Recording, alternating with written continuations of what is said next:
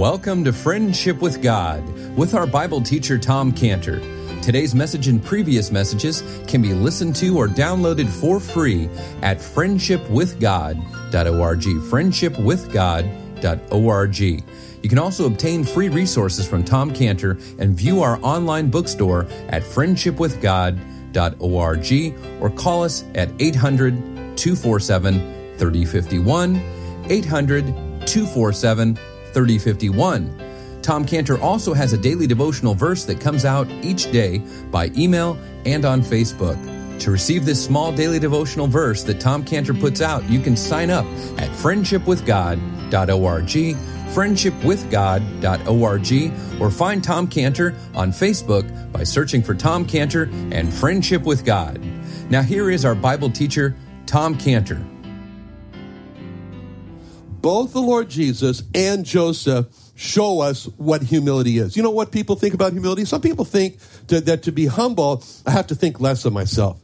You know, I got to think I'm very, very low. Oh, I'm so low. I'm not low enough. I'll get lower. You know, humility is not to think less of yourself. Humility is to think less about yourself. Because when a person thinks less of themselves, he's still thinking about himself. Humility is to lose yourself in doing God's will. That's a picture of the Lord Jesus. He was humble when he did not think about what was going to happen to him by being truthful, because he was thinking about doing the will of God the Father. And Joseph was humble when he did not think about what was going to happen to him from his brothers, but just by being truthful, because he was concerned he had to get his brothers this message about his dream. That's humility. And we are humble when we don't think about what's going to happen to ourselves because we're just thinking about doing God's will. That's humility. So it's important to be humble. Why is it important to be humble? Because of what James said. James 4:6. God resisteth the proud, but giveth grace unto the humble. Have you ever thought about how that verse is a mirror? It's a mirror. Actually, it's a mirror. The proud resist God. And God says, well, I'll return that, and I'll resist the proud. The humble accept God. And God says, well, I'll return that. And God accepts the humble. It's a mirror. Now, what we see here is a simple, truthful way in which Joseph reports his dreams. And it shows us how it shows us who Joseph is. And I mean, Joseph is a beauty here. Because Joseph, he's not suspicious of his brothers. He's trusting. He's actually trusting. He's not hateful of his brothers. He's loving. He doesn't want to retaliate. Well, I'm going to get back at you boys now. He doesn't want to retaliate. He wants to reconcile. And so Joseph's a wonderful picture for us of 1 Corinthians 13. 1 Corinthians 13, the love chapter. 1 Corinthians 13:4, love or charity suffereth long. It was a long time that Joseph endured his brother's hatred. And 1 Corinthians 13:4, charity or love is kind. And you think of how kind Joseph was to his brethren, to try to get them to stop this evil and get his father to intervene so that they would stop and not hurt themselves. And also not to withhold this vital information that he had about his dream. And then in 1 Corinthians 13:3, love envieth not. Love envieth not. I mean, think about how Joseph, he didn't resent his low position of being the errand boy. And he wasn't jealous of his brothers who would give orders to him, do this, do that. And then 1 Corinthians 13:4, love is not puffed up. Love is not puffed up. Think of how Joseph, he didn't push in their face his special coat. You know, and 1 Corinthians 13:5, love is not easily provoked. And think about how there's not one single word in our text here of Joseph fighting back against his brothers. And then 1 Corinthians 13:6, love thinketh no evil. Love thinketh no evil. We don't see him scheming. We don't see him planning, like they were planning to throw him in a pit. We don't see any of that. Love, 1 Corinthians 13:6, love rejoiceth not in iniquity, but rejoiceth in truth. Joseph sees the evil or the iniquity that his brothers were up to. He didn't say, oh, great, make room for me, boys. Here I come. It grieved him in his heart. He was not rejoicing in iniquity. So he tells his father so that they could make it stop, so he could rejoice in truth. 1 Corinthians 13:7. Love beareth all things. Love endureth all things. Beareth all things, endureth all things. Joseph is going to suffer tremendously in Egypt for over 10 years. And he's going to bear physical pain, especially the pain on his feet when they put him in those stocks. And you can be sure in the prison when they put him in their stocks, they didn't say to him, what size shoe do you wear? So the pain that he had to endure, the sexual temptation as a single man, sexual temptation from Potiphar's wife, the discouragement from being forgotten in prison by the one who is supposed to tell the Pharaoh that he's a good dream interpreter. And he will bear all things. He will endure all things. 1 Corinthians 13:7. Love believeth all things and hopeth all things. See, even after all that his brothers did to him, Joseph believed that the family would be all reconciled, and Joseph never lost hope in this. You can see this down in Egypt. It's beautiful, which is a model for us, because when we witness to the lost, we should look at the lost and say, no hope for you. Dead, damned, and delivered, We shouldn't do that. We should, when we look at the lost, we should believe they're going to come to the Lord. They're going to come to the Lord. And that strong no is just a delayed yes. That's all.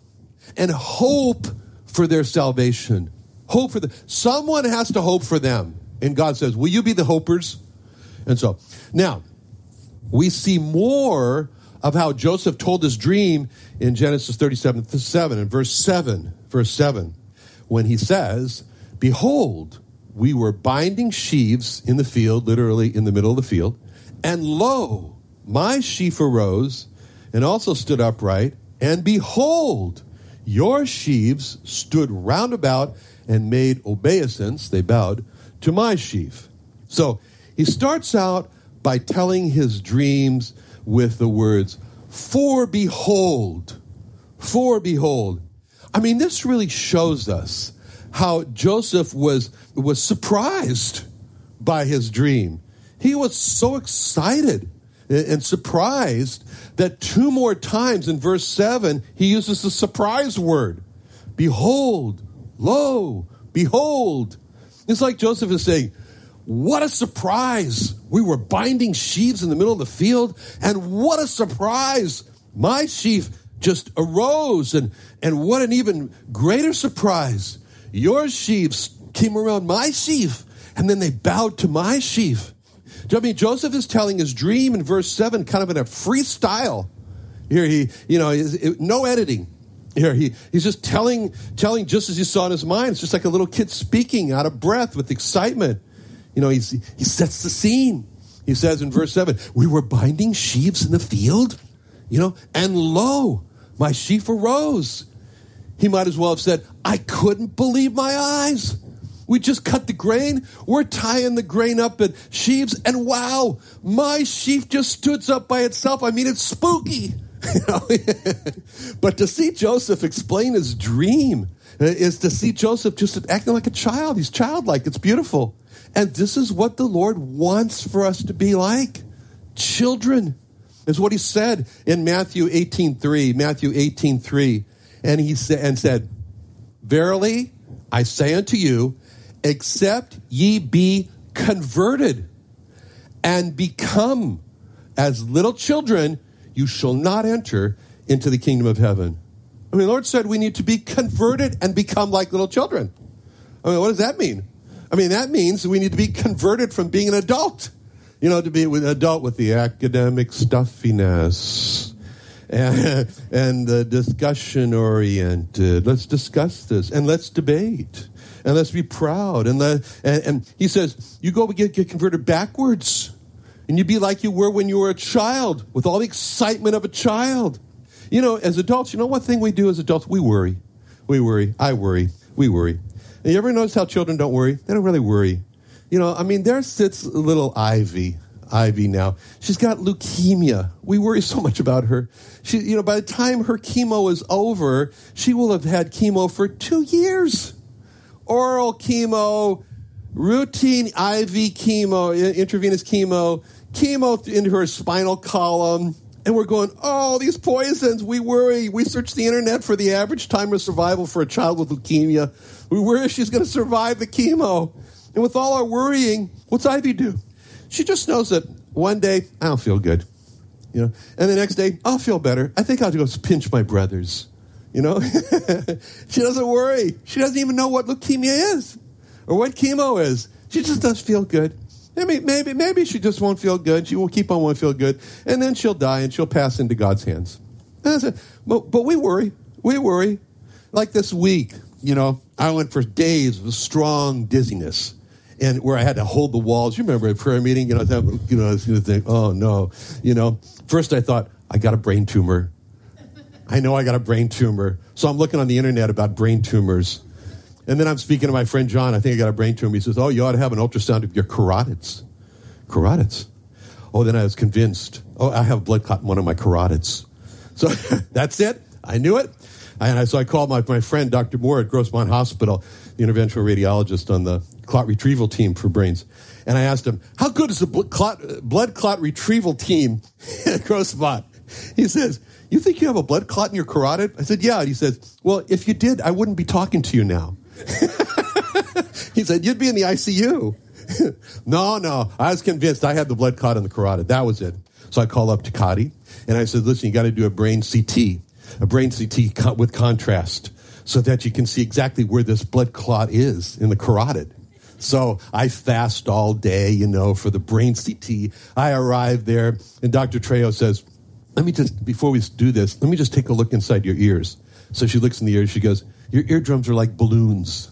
She says, you've got congestion. Take Sudafed. And so I did. Immediately, dizziness is gone. So all the worrying, brain tumors, blood clots in the carotids. And the Lord says in Matthew 18:3, verily I say unto you, except you be converted and become as little children. So God now, he's given a message to Joseph. It's a message of sheaves. Sheaves. And this message of sheaves is both for Joseph and his brothers. What's a sheaf? A sheaf are stalks of grain that have first been cut down and then bound together, bound up, and that's what a sheaf is, right? And so in the dream, both Joseph and his brothers are pictured as sheaves. Now, before the stalks of grain can be put into the sheaf, they got to first be cut down and bound. And that's very important because before Joseph and his brothers can get to this place, they have to first be cut down and bound. And that's exactly what's going to happen to Joseph. He's going to be cut down by being thrown into a pit, sold as a slave to Midianites heading for Egypt, and then Joseph will be falsely accused of attempted rape, and Joseph will be bound in prison, and his feet's going to go on those painful stocks. Okay, so in order for Joseph to be a sheaf in Joseph's dream, Joseph has to first be cut down and then bound like a sheep. That's exactly what's going to happen to the brothers. They will be cut down by being falsely accused of stealing a golden cup and by stealing money that they paid for the grain. And then Joseph's brothers are going to be bound in prison for these crimes. So in order for Joseph's brothers to be the sheaves and seen as Joseph's dreams here, they have to be first cut down and bound like a sheaf. And before a lost person comes to God, he has to be cut down from his pride and see that he is bound by sin. Now, maybe Joseph told his brothers that he saw their sheaves bowing down to his sheaf. He uses the word shakha in Hebrew. He's bowing down. And this actually happened. Later we're going to see in Genesis 42:6, where it says, and Joseph was governor of all the land, and it was that sold to all the people of the land. And Joseph's brethren came and bowed down, shakha. They bowed down themselves before their face, the same word that he used in his dream. And Genesis 43:26, when Joseph came home and brought him the present that was in their hand into the house, they bowed themselves, shachah, to him, to the earth. As a matter of fact, it says that when the brothers were totally broken, it doesn't say that they shachad them in an orderly, courteous bowing. It says in Genesis 44:14, Judah and his brethren came to Joseph's house, for he was yet there, and they fell down before him on the ground. They fell down, they fell down in front of Joseph. So, what we've seen here is what this dream meant to Joseph's brothers and how it made them hate Joseph. But these dreams were very valuable for Joseph as well, because God knew that Joseph was about to go through great troubles. So God prepares Joseph by encouraging him. Look, here's a couple dreams for you that are really going to encourage you. You need these, Joseph. And the Lord Jesus is our example in this of how to focus on what God shows to not get discouraged. Because it says in Hebrews 12:2, looking unto Jesus, the author and finisher of our faith, who for the joy that was set before him endured the cross, despising the shame, and is set down at the right hand of God. See, the Lord had joy in front of him when he was enduring the cross. What was the joy? There's so much joy in heaven over just one sinner that repents. And the Lord Jesus had that joy in front of him when he was on the cross. His was the joy of Hebrews 2:10. For it became him for whom are all things, by whom are all things, in bringing many sons to glory. I mean, he saw the joy of bringing you and I and many others sons to glory. That means he's focused on that. And that's what keeps him going. And since the Lord Jesus is our joy, we're told just do the same thing in Hebrews 12:2. Look to Jesus. Look to Jesus. Your joy is your encouragement when you go through great troubles. So the dreams were for Joseph's encouragement, for him to remember and not get discouraged. And that's why it says in Psalm 105, verse 17, God sent a man before him, even Joseph, who was sold for a servant, whose feet they hurt with fetters. He was laid in iron until the time that his word came, the word of the Lord tried him. See, these dreams here, they're all about Joseph's future as well. They're all about Joseph's future. But you know, there's something interesting about these dreams, because there's just a certain part of Joseph's future that's not in the dreams. What is it? What part of Joseph's future is not in these dreams? That is in the dreams. The other part's not in. There's nothing in here about imprisonment. There's nothing in here about being thrown into a pit. There's nothing in here about being falsely accused. There's nothing in here about sold as a slave. That was intentional. That was intentional because God wanted to encourage Joseph by giving him a joy that was set before him so he can endure all the trials. And that's what God does for us. It's a good thing he doesn't show us all that we have to go through. But he just gives us the good part, the joy part, to look in front of us. And what God did for Joseph, by giving Joseph those dreams for encouragement, is exactly what God does for us every day. Daily devotions are so important because that's where God says, let me give you a word that you're going to need. Just like he told Joseph. But he tells the dreams, they offend the brothers. You know what really offended the brothers? You know what really offended the brothers? You tell me if you can see it. In verse 8. His brethren said unto him, shalt thou indeed reign over us? Shalt thou indeed have dominion over us? And they hated him yet the more for his words and for his dreams, for his words. What are the three words that are repeated in this verse? Shalt thou indeed. Shalt thou indeed. Can you feel what the brothers were saying to Joseph? Shalt thou? Shalt you indeed reign over us? Shall you indeed have dominion over us? You know, and then it says they hated him yet the more. See, this emphasis on the you You, Joseph?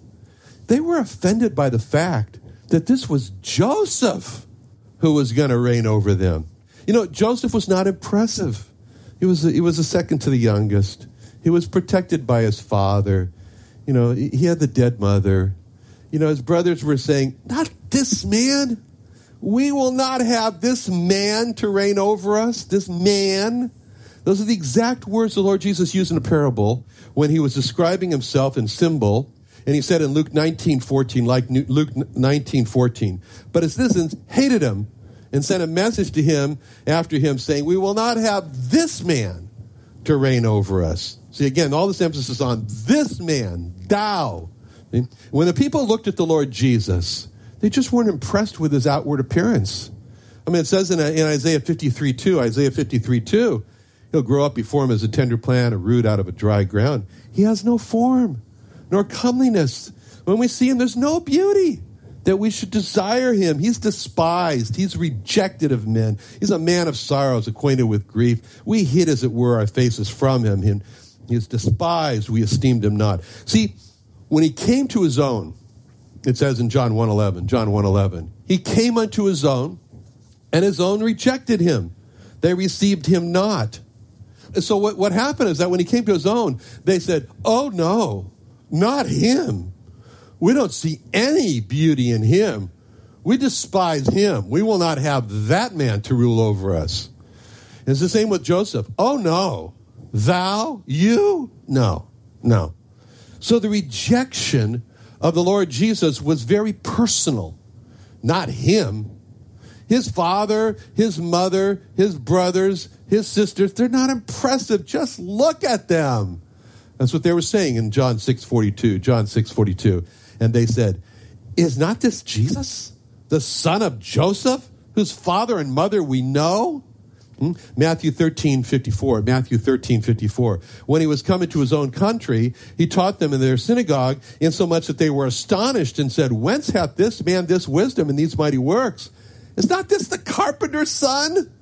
Is not this his mother called Mary?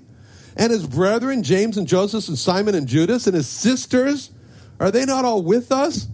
Whence then man hath these things? They were offended at him. But Jesus said, a prophet's not without honor, save in his own country and in his own house. See, what they were saying was that with a mother and father and brothers and sisters like that, no, we'll never accept him to rule over us. Him? It's exactly the way it was with Joseph. Thou? Going to rule over us? So, summing it all up, what do we see in Genesis 37? What we see in Genesis 37 is God's starting material. That's what he's going to start with, right? It's the clay. And he's going to take this material, this family, these people, and he's going to change them for his glory. And so what we're going to see here is the glory of God. Not the glory of family. We certainly don't see glory of family. But we're going to see the glory of God as he changes them through the life of Joseph over the period of the rest of the book of Genesis. Let's pray. Father, thank you so much for Joseph and the example that he is to us. Thank you so much, Lord, for giving us this truthful, accurate description of the people that you will change for your glory. And thank you for doing that for us as well in us. In Jesus' name, amen.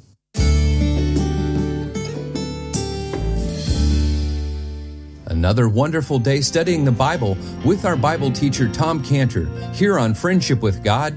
Don't forget that today's message and previous messages can be listened and downloaded for free at friendshipwithgod.org, friendshipwithgod.org. You can also go online to find free resources from Tom Cantor and our online bookstore at friendshipwithgod.org. You can also find Tom Cantor on Facebook, and you can also go to friendshipwithgod.org to sign up for his daily devotional verse. Now, Tom Cantor is also the founder of Israel Restoration Ministries. You can visit that website at israelrestoration.org. Or you can write Tom Cantor at P.O. Box 711-330, P.O. Box 711-330, Santee, California. That's Santee, Santee, California, 92071. Or you can email Tom Cantor at friendshipwithgod.org. Tom Cantor at friendshipwithgod.org. Or for more information about Tom Cantor and Friendship with God and Israel Restoration Ministries, call us at 800-247-3051. Sunday Night Church is back. Join Friendship with God Bible teacher Tom Cantor at the new Friendship with God Fellowship every Sunday night at 5:30 p.m. at the Creation and Earth History Museum in Santee, California. Join us early each Sunday at 4:30 p.m. for food and fellowship with Sunday evening services to follow at 5:30 p.m. Watch Tom Cantor and the service on YouTube Live, located on the Friendship with God website. Enjoy encouraging teaching from our Bible teacher, Tom Cantor, in a relaxed and family-friendly atmosphere. Sunday Night Church is back, so join us at the Friendship with God Fellowship every Sunday night at 5:30 p.m. at the Creation and Earth History Museum at 10946 Woodside Avenue North in Santee, California. For more information, call us at 800-247-3051, 1-800-247-3051, or visit friendshipwithgod.org. That's friendshipwithgod.org for the Friendship with God Fellowship.